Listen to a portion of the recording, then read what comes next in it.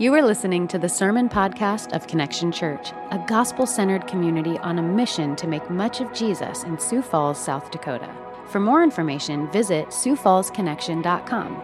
Thank you for listening. The 107th Psalm. Oh, give thanks to the Lord, for He is good. His steadfast love endures forever. Let the redeemed of the Lord say so, whom He has redeemed from trouble and gathered in from the lands, from the east and from the west and from the north and from the south. Some wandered in desert wastes, finding no way to a city to dwell in. Hungry and thirsty, their soul fainted within them. Then they cried to the Lord in their trouble, and He delivered them from their distress. He led them by a straight way till they reached a city to dwell in. Let them thank the Lord for His steadfast love, for His wondrous works to the children of man. For He satisfies the longing soul, and the hungry soul He fills with good things. Some sat in darkness and in the shadow of death, prisoners in affliction and in irons, for they had rebelled against the words of God and spurned the counsel of the Most High. So He bowed their hearts down with hard labor. They fell down with none to help. Then they cried to the Lord in their trouble, and He delivered them from their distress. He brought them out of darkness and the shadow of death and burst their bonds apart. Let them thank the Lord for His steadfast love, for His wondrous works to the children of man. For He shatters the doors of bronze and cuts in two the bars of iron. Some were fools through their sinful ways, and because of their iniquities suffered affliction. They loathed any kind of food, and they drew near to the gates of death. Then they cried to the Lord in their trouble, and He delivered them from their distress. He sent out His word and healed them and delivered them from their destruction. Let them thank the Lord for His steadfast love, for His wondrous works to the children of man. And let them offer sacrifices of thanksgiving and tell of His deeds in songs of joy. Some went down to the sea in ships, doing business on the great waters. Then they saw the deeds of the Lord, His wondrous works in the deep. For He commanded and raised the stormy wind, which lifted up the waves of the sea. They mounted up to heaven. They went down to the depths. Their courage melted away in their evil plight. They reeled and staggered like drunken men and were at their wits' end. Then they cried to the Lord in their trouble, and He delivered them from their distress. He made the storm be still, and the waves of the sea were hushed. Then they were glad that the waters were quiet, and He brought them to their desired haven. Let them thank the Lord for His steadfast love, for His wondrous works to the children of man.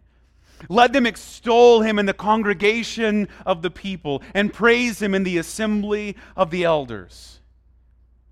He turns rivers into a desert, springs of water into thirsty ground, a fruitful land into a salty waste because of the evil of its inhabitants. He turns a desert into pools of water and a parched land into springs of water. And there He lets the hungry dwell, and they establish a city to live in.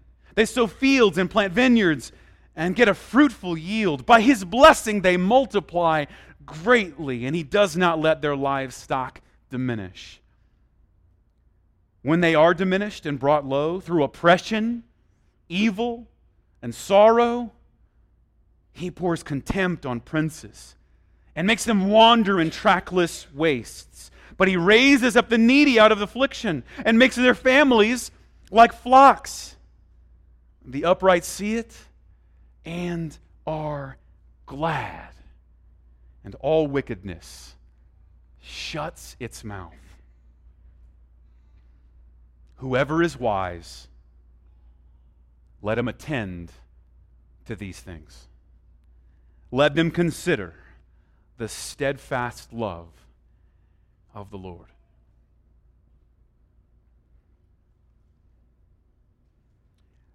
This psalm is not only an invitation into gratitude, but is an exhortation and command to gratitude.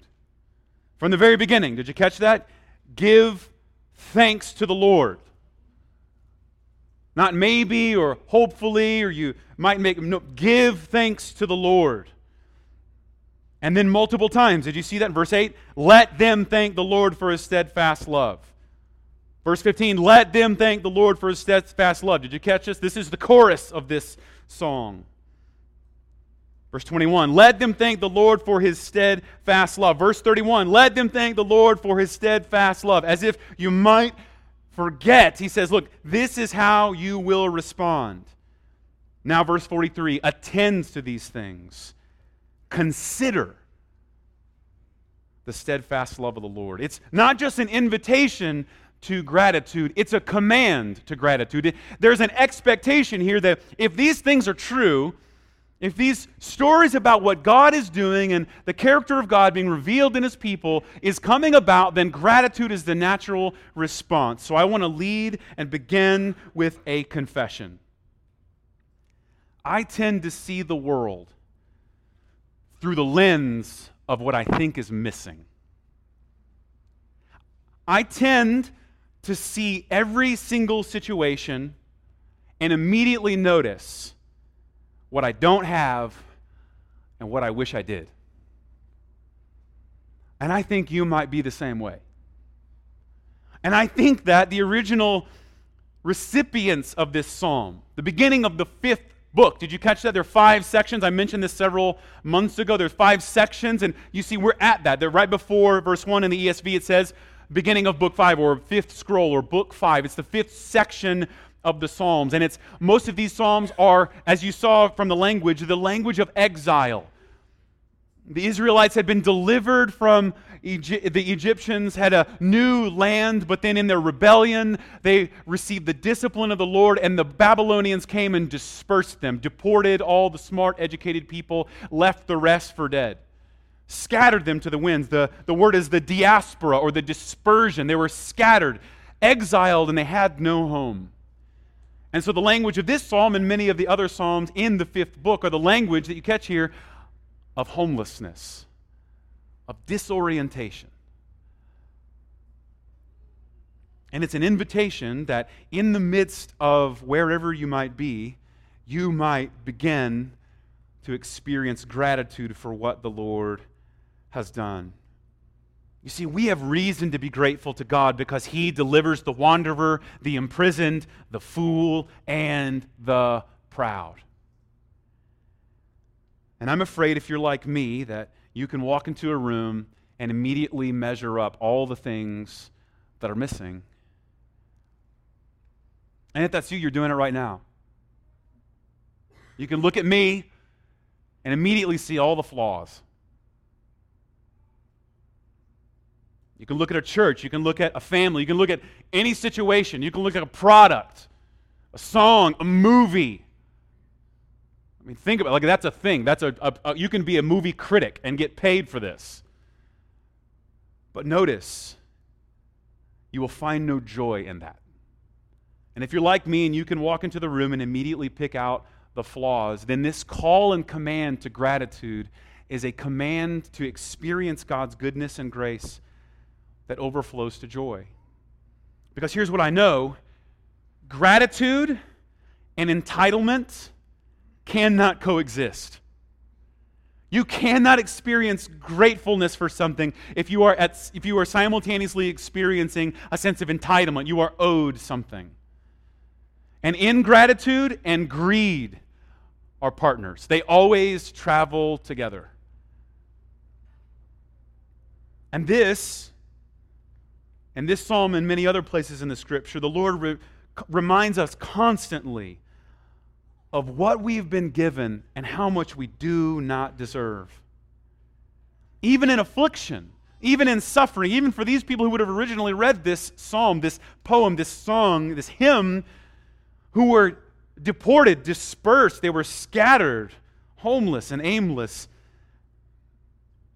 God didn't forsake them, didn't abandon them, didn't cast them out. And so, what we find here is that God rescues. God rescues. In fact, if you read, did you catch them? There were 4 different parables, if you will. There was like 4 different storylines to display what God does. God rescues. Did you catch that? The first one was of the wanderers, verse 4. There were some who wander. They have no way. They're aimless. And then it says there's some in the darkness of imprisonment that comes from their, verse 11, rebellion against God's commands, God's words and statutes for them.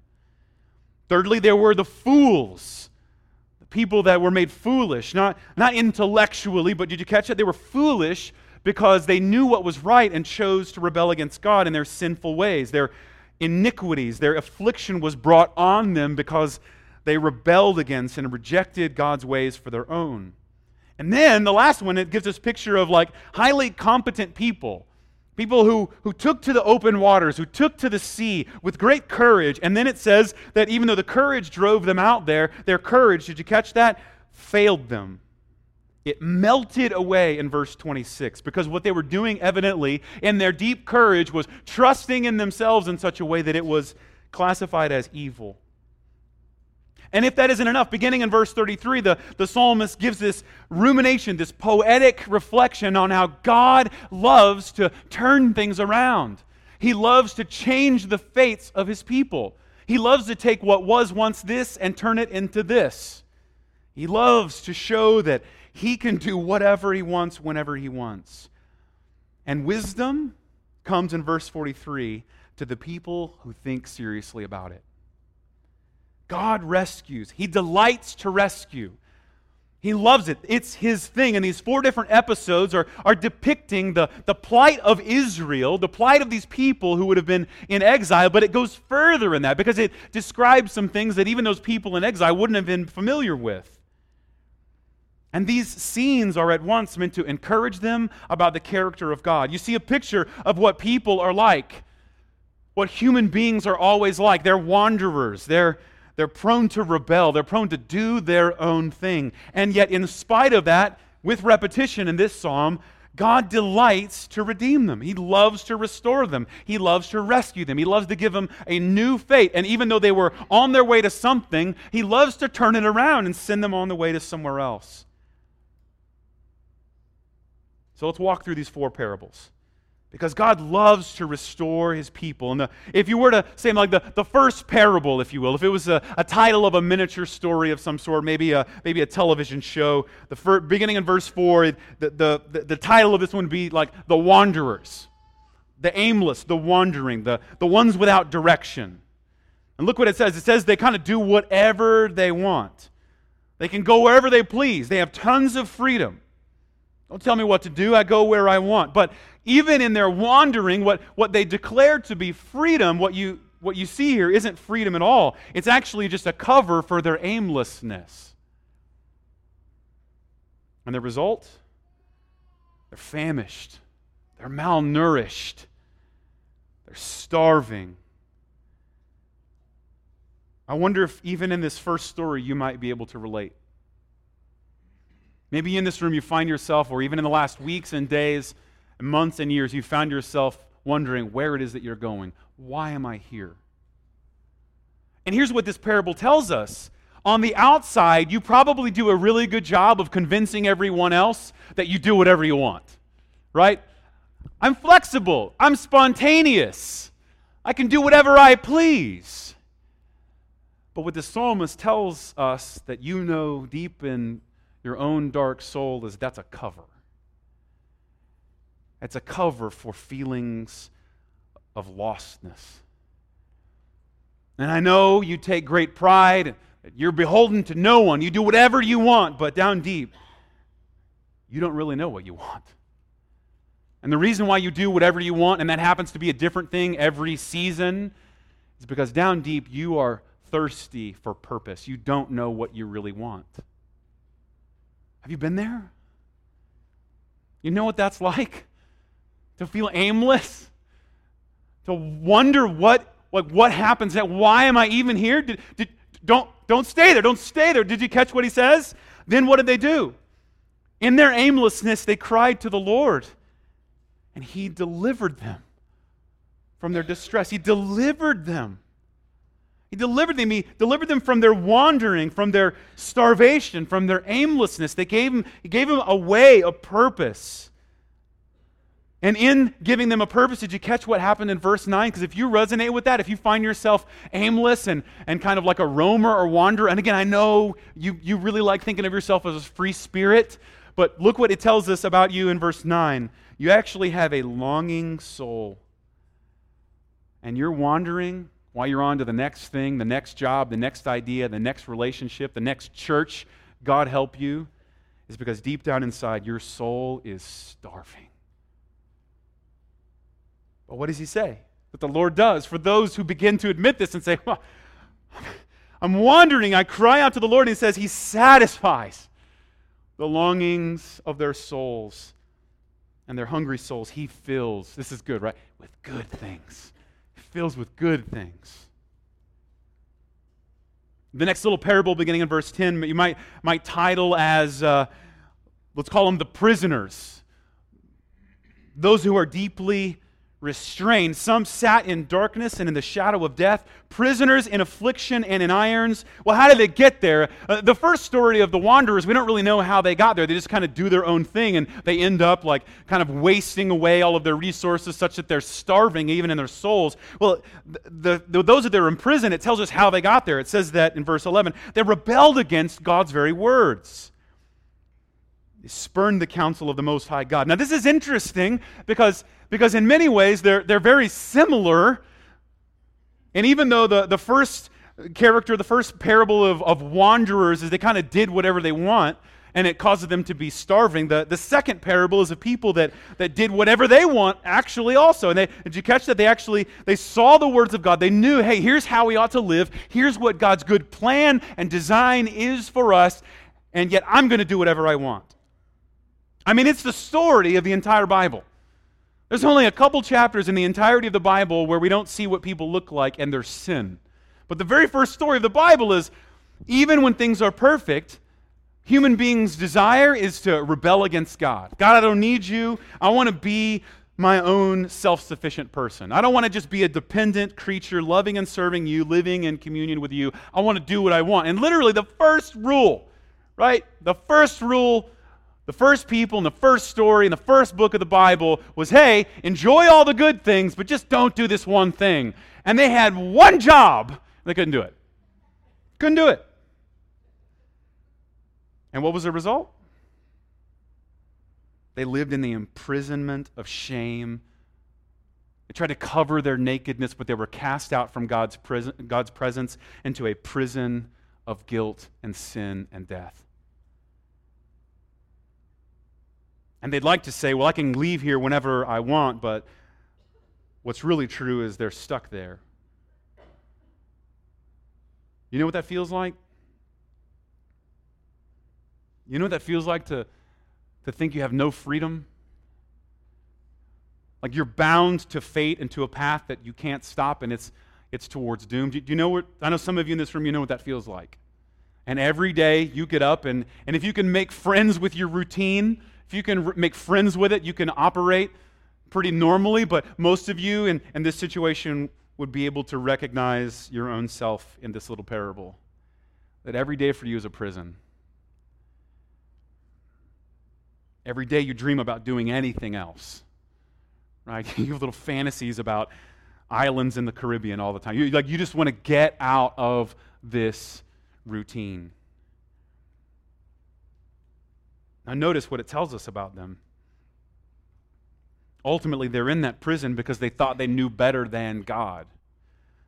And this might be, for some of you, something that you resonate with because maybe you tend to be more self-righteous, right? If the first parable is of the person who's very licentious, or, they just kind of, they err on license, they do whatever they want, like, I do what I want, don't tell me what to do. The second group is like, no. There's order, there's structure. Did you catch it? There are iron bars. There are bronze doors. Don't break the rules. But they live in that place. They live in that place of order to distract from the fact that down deep they've rebelled against God and His Word. And they've replaced God's order for their lives with their own self-righteous standard. Notice they can't even live up to their own standard. And for some of you in this room, you know what that feels like. Now, this is especially important because this is kind of the story, I would say, the parable of like, I would say, Western Christianity and religiosity. So maybe if you were raised in the church and you're thick with the culture of the church and the customs of the church, but yet have no real joy in the gospel, and again, maybe you're here to check it off the list, and the fact that you're here is actually evidence that you're in a prison. There's no joy in you, and here's the thing, we can all tell. But you're going to do it anyway. Because maybe one day, if you just live right and do all the things that you're supposed to do, you'll get out of that prison. But notice, that actually is its own rebellion against God's word. That in and of itself is a rejection. It's saying, no, God, your word is not good for me. Your order, your design for the world is no good. I reject your standard and I impose my own statutes. Here are the principles by which I must live. Now, this is what's interesting. The thing that they had spurned, did you catch that? They spurned the counsel, the word of God in verse 11, is the thing that God used to restore them. And in prison, right? You get, the language here is the picture of the Israelites in the book of Exodus living out in prison and in slavery to the Egyptians. And they cried to the Lord, and in their prison, what happened? He delivered them from all their distress. He brought them out of the darkness and out of the shadow of death, and then they burst the bonds apart. I love that part especially. He didn't just set them free. He destroyed the bonds so that they would imprison no one else either. Right? He didn't just set people free. What did it say in verse 16? He shattered the doors and he cut the bars in two so that not only would the prisoners be set free, but no one else would be sent to that prison again. How did he do this? How did he do it? He sent them his word. They rebelled against God's word, so he bowed their hearts with hard labor. They fell down. They cried out. So now let them thank the Lord for this. Let them thank the Lord for this. For by his word, he delivered them. He came along and he declared that those prisons would no longer stand. Look at the next parable. I like this one the most. I probably relate to the fourth one, but most people probably pin this one on me. Some were fools, foolish. Now notice, if you have one of the translations or a couple of them might say that they were sick.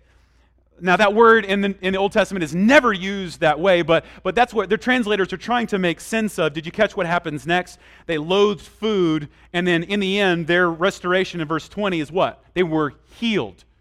And so they're trying to make sense of how a fool can be healed. And I would just say that this is the nature. Like if you read the progression here, their foolishness led them to some real powerful effects.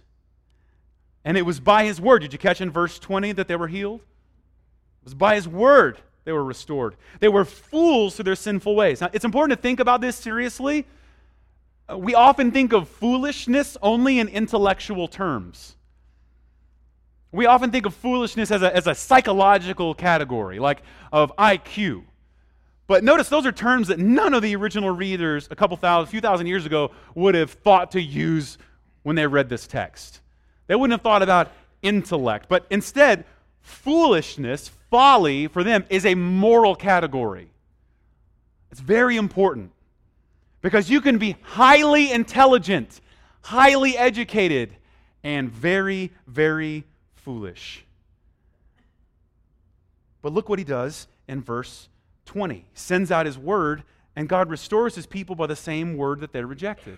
In the same way that those in prison spurned the word of the Most High God, and in the same way that the fools rejected God in their iniquity and sinful ways, they rejected God's word. It was his word that put them right. And so what that means is foolishness is not just an intellectual category. This is especially important for us, right? Smarts won't get you into the presence of God. As if your intelligence somehow impresses God, right? Like, whoa, this is a bright one. In fact, some of the most foolish things I've ever seen done in my own life, my own ministry as a pastor, have been done by some of the most conniving, clever, and smart people. The people who are the most clever and brilliant at justifying their actions and making strong arguments that what they're doing is perfectly okay tend to be the people who do the things that are the most rebellious against God. Because they, of all people, can justify in the complicated recesses of their own mind how what they did made perfect sense. And it was okay for me. You resonate with that? I can. What does he say we are? Fools. Now, as we walked through a couple years ago the book of Ecclesiastes, this folly, foolishness throughout the Old Testament, it's a moral category, and so therefore it's almost always sin, but there's a careful distinction there, right? All sin is folly or foolishness, but not all folly or foolishness is sin.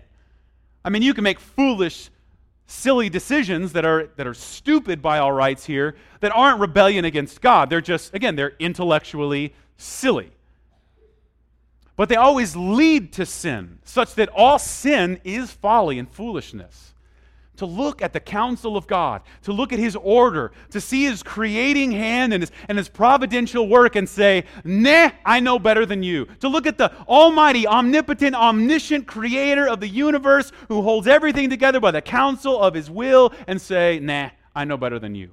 That's folly. And it's sin. Did you catch what happened to them? They started to experience they rejected even what should have nourished them.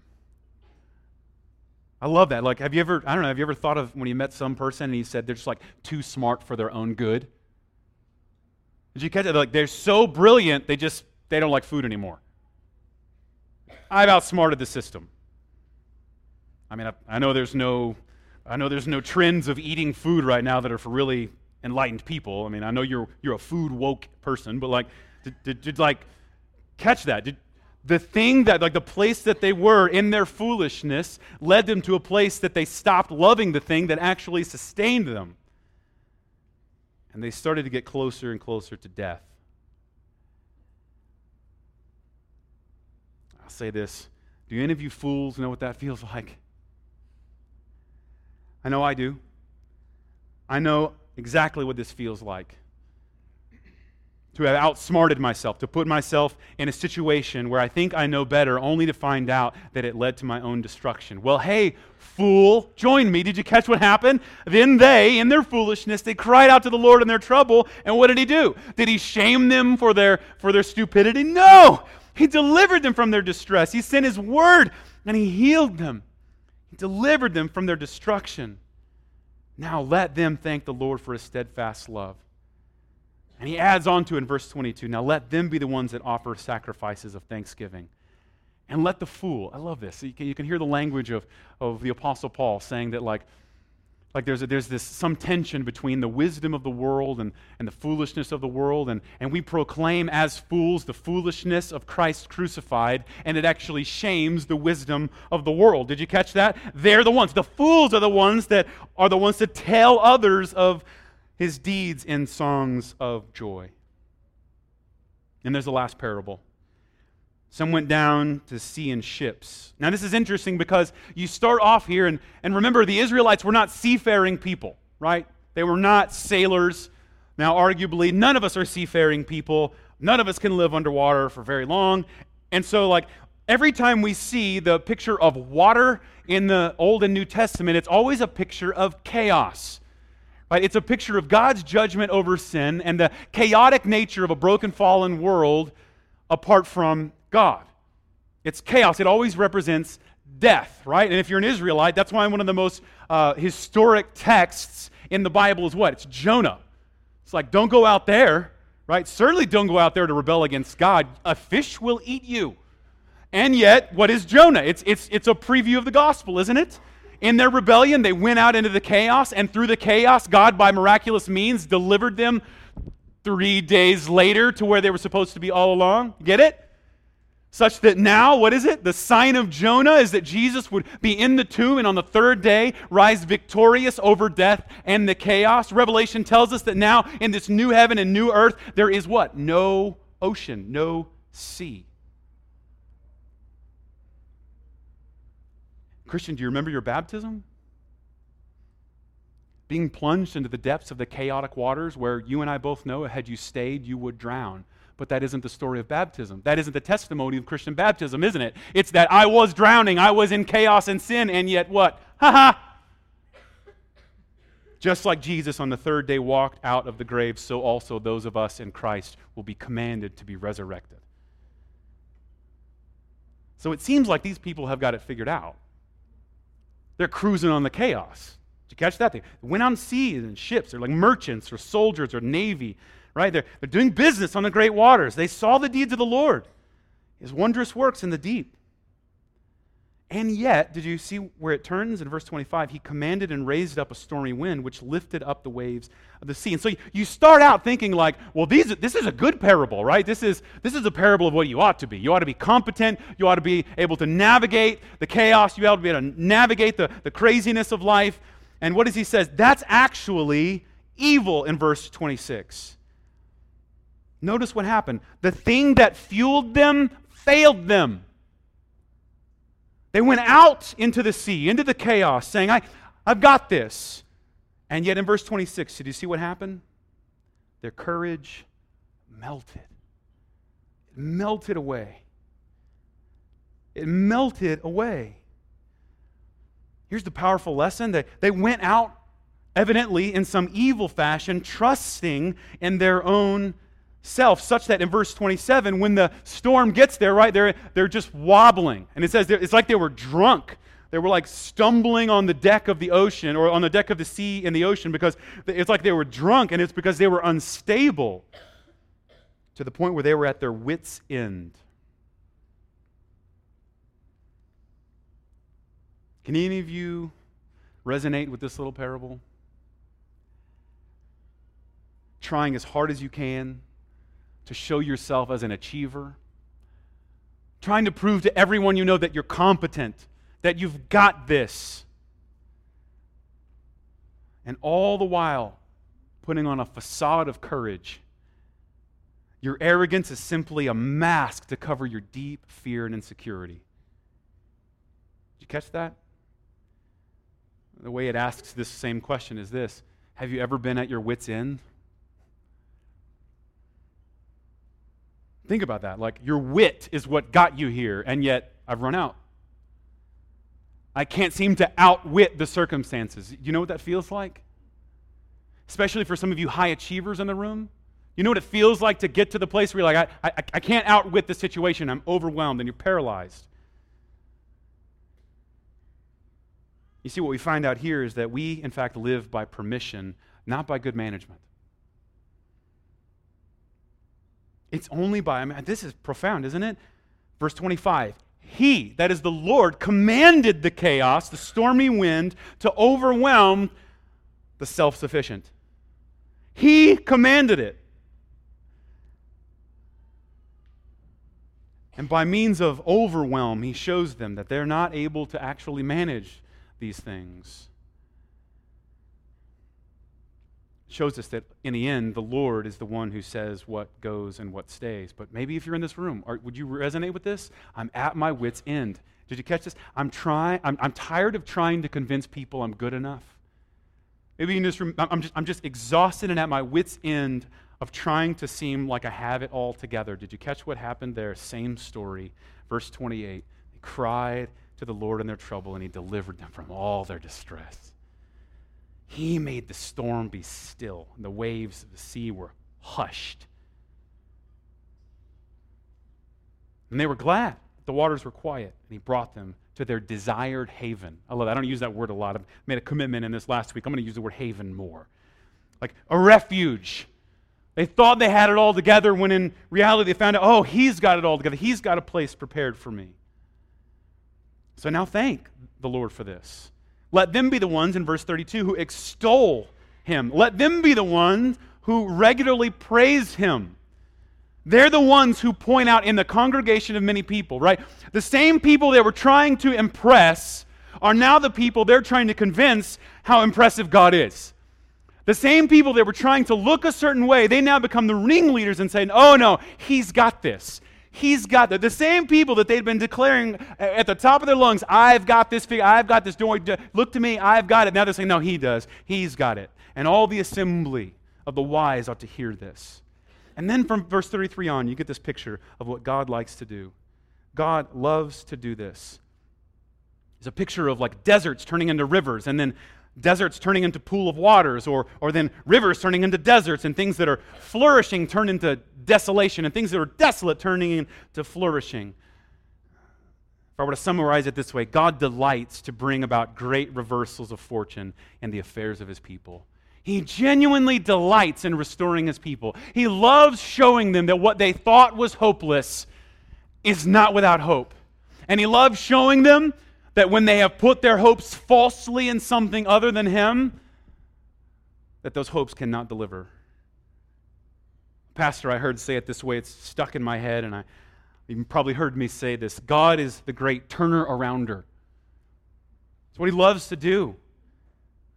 He loves to take situations that really seem hopeless and then show them how hope-filled things are because of him. And he loves to take people's false hopes, rip them out of their hands, and give them a better gift. Don't miss this. The lost is without a way. The prisoner is shackled. The fool is without wisdom, and the overconfident is overwhelmed. And yet the Lord delights. He delights to deliver them all. The end of each of these parables is the same. It's a refrain. It's a repetition. The Lord delivered them. They cried out to him. Don't miss this. We all have distress. To be a Christian isn't to be without suffering. It's not to be without distress. We all have it. And in fact, sometimes the remedy we put together is just to compare distress, right? And it never works. It causes a mess. What matters, according to Psalm 107, is what we do with it, how we respond to it, and where we turn in it. We cry out to the Lord. We respond in gratitude for what he's done. We turn to him and find him to be our refuge. But look where it lands. Whoever is wise, let him attend to these things. And that's a mysterious little passage from verse 33 on, isn't it? The Lord brings hardship? Ooh. Wait, the Lord will bring difficult situations? And that messes with our sensibilities, right? Like we kind of our American Western Christianity is like God's like this big warm blanket that just is there to comfort you no matter what. But often the Lord's love for you is to remove the false hope you have. And it may end up turning your life upside down. And what does he say? Like it'll take some wisdom to attend to that. Right? Think of Joseph's words at the end of the book of Genesis, where he was betrayed by his brothers and abandoned and forgotten in prison, and then finally he's restored and he's like second in command to the greatest empire of the world. And finally, when he gets a chance to face his brothers and he has a chance to exact revenge, what does he say? The famous, profound words, "What you meant for evil, the Lord meant for good, for the salvation of many people." Whoever is wise, let him attend to these things. Wait, things that seem evil, maybe even were evil, God was able to use for good? So let them consider the steadfast love of the Lord. Consider, catch what he's saying to us. He's saying, look, we will reflect on these things. We will meditate on these things. So to know the steadfast of the Lord superficially is to not know it at all. To only know the steadfast love of the Lord from a distance and superficially is to know none of it.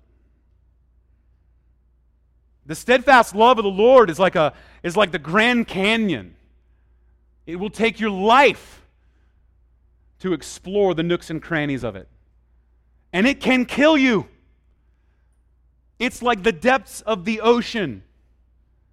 It would take a lifetime to explore it, and it could kill you. So attend to this thing. It's not something that you apprehend quickly. It's something you experience powerfully, and you reflect on it. Elsewhere, the psalmist says we meditate on it. The way of the Lord's steadfast love is something that we don't just simply immediately get, even though our eyes are open to it, because God loves to convert and transform from verse 33 on. But then it becomes a posture that we take, that we are always attending to these things. So therefore, our praise and gratitude are completely fake when we show up thinking we are all right. Did you catch who this joy is for, who this wisdom is for? Did you catch it? It is not for the people who think they have everything under control. Did you catch it? It's for the lost. It's for those who are imprisoned and shackled. It's for those who are foolish. It's for those who think they have it figured out and they're overconfident. That's who this is for. And so this is what this means for us. That means that if you're in this room and you just really kind of want a dose of Jesus to get you through the next week, you don't see Jesus rightly at all. Jesus is not a quick fix. Jesus is not an ingredient to your life's happiness. And I know many, we talk about Jesus as the effects of the gospel are central to the character of Jesus. Like, hey, if Jesus will just get me through, I'll get things figured out. If I can get my life together, if I can get my finances together, if I can get my family together, if I can get my relationships together. And what do we find here? Jesus, the Lord's work of redemption that we celebrate as Christians in Jesus isn't that He came to clean up sinners. He came to bring dead things to life. And we attend to that. We reflect on that. And the result is, did you catch that? Real praise, real singing, real gratitude is the result. So just ask yourself this morning, why did you come here and what did you expect? What do you tend to trust in? What do you tend to hope in? Because I've come to find out the declaration of this good news of God's finished work on our behalf in Jesus is the most offensive to the people who think they've got it all figured out. And the thing that, here's what I know about you, makes you the most uncomfortable are people singing and celebrating and declaring the praise of God.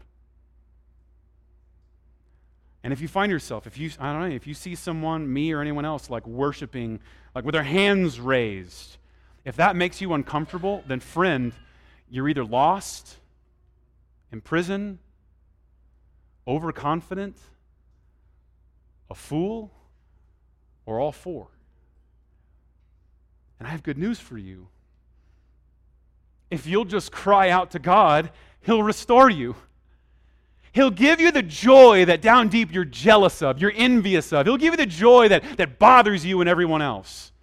He'll grant it to you. He's waiting to do it. He's delighting to do it. He gives us multiple stories. Oh, maybe you're this, maybe you're this, maybe you're this. And what's their refrain every single time? They cried out and they were restored. Christians aren't the people who have it all figured out. We're the ones who just cry out to God when we recognize it. That's our standing before the Lord. We say, I can't have any hope apart from you. And the thing I've already been hoping in will turn to dust. Notice, let me read to you. This story shows up later in Mark's gospel. And a story, we walked through Mark's gospel several years ago. When evening had come, Jesus says to his disciples, let's go across to the other side. And leaving the crowd, they took him with them in the boat, just as he was, and other boats were with him. And a great windstorm arose. And the waves were breaking into the boat, so that the boat was already filling. But he, that is Jesus, was in the stern, asleep on the cushion. I love that, right? Have you ever been in that situation? The people sleeping are the most annoying when you wish you could be sleeping. Right? One day before I die, I'm going to sleep on an airplane. Right? And it's shaking.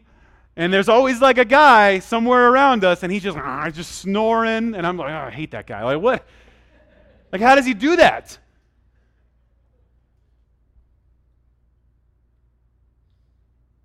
Even recently, like if you're in a room and someone's snoring and keeping you awake and they're just like taunting you, I'm sleeping.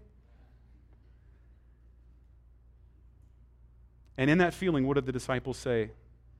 They woke him and they said to him, Teacher, do you not even care that we're perishing? And this is the greatest, most understated passage, speaking of Jesus. And he awoke. And he awoke, and he rebuked the wind and said to the sea, Peace, be still. And the wind ceased, and there was a great calm. And then he said to them, Why are you so afraid? Have you still no faith? Listen to their response. And they were filled with great fear and said to one another, Who then is this, that even the wind and the sea obey him? Did you catch that last parable? Did you catch the tempest, the waves that were overwhelming them? And what did the Lord do? He said, Shut your mouth. Did you catch that? They were silenced. They were hushed in verse 29. And the New Testament comes along to tell us that the answer to this prayer for the chaos is Jesus. He is the direction for the wanderer. He's the freedom to the prisoner. He's the wisdom to the fool. And He's the haven to the storm-tossed sinner. He is the hope. And if you will but cry out to Him, He will heal you and deliver you from all your distress. Let's pray. I want to invite you into prayer in a way that's different than other times, but this psalm tells us, if you'll join me in bowing your head and close your eyes, this psalmist tells us that each of us has something to say. Did you catch that from the very beginning?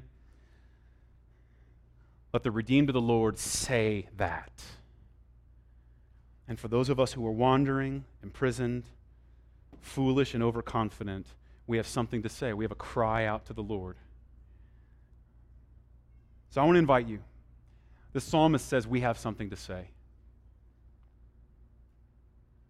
Father, we thank you so much that you have restored us, and you didn't do it begrudgingly or out of obligation, but you did it out of delight. You love to restore your children.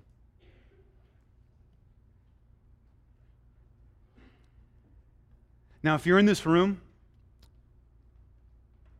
and you identify much with wandering, you identify much with being lost and aimless, would you do me a favor? Would you do something amazing? Would you tell the Lord that? Even now in this moment, would you just cry out to the Lord? Just admit, Lord, I'm lost. I don't know what comes next.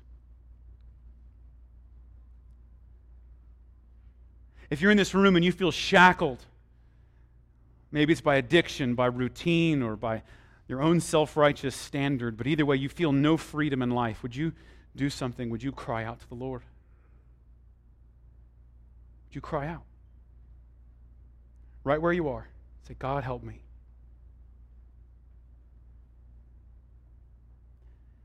If you're in this room and you've been a fool, you've thought you know better than God, and as a result, you're starving inside, would you cry out? Tell the Lord that right now in your own words.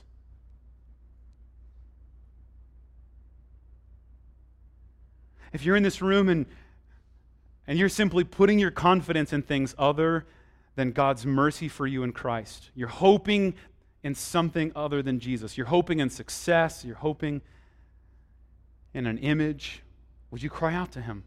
Confess that to Him, right where you are.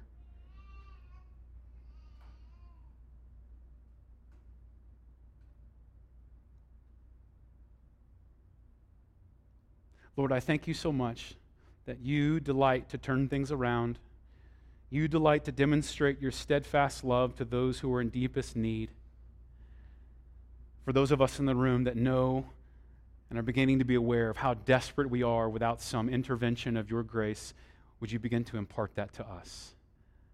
And now, Lord, as you have heard us in our distress, as you restore us by your mercy, let us, the redeemed, say so. In Jesus' name, amen.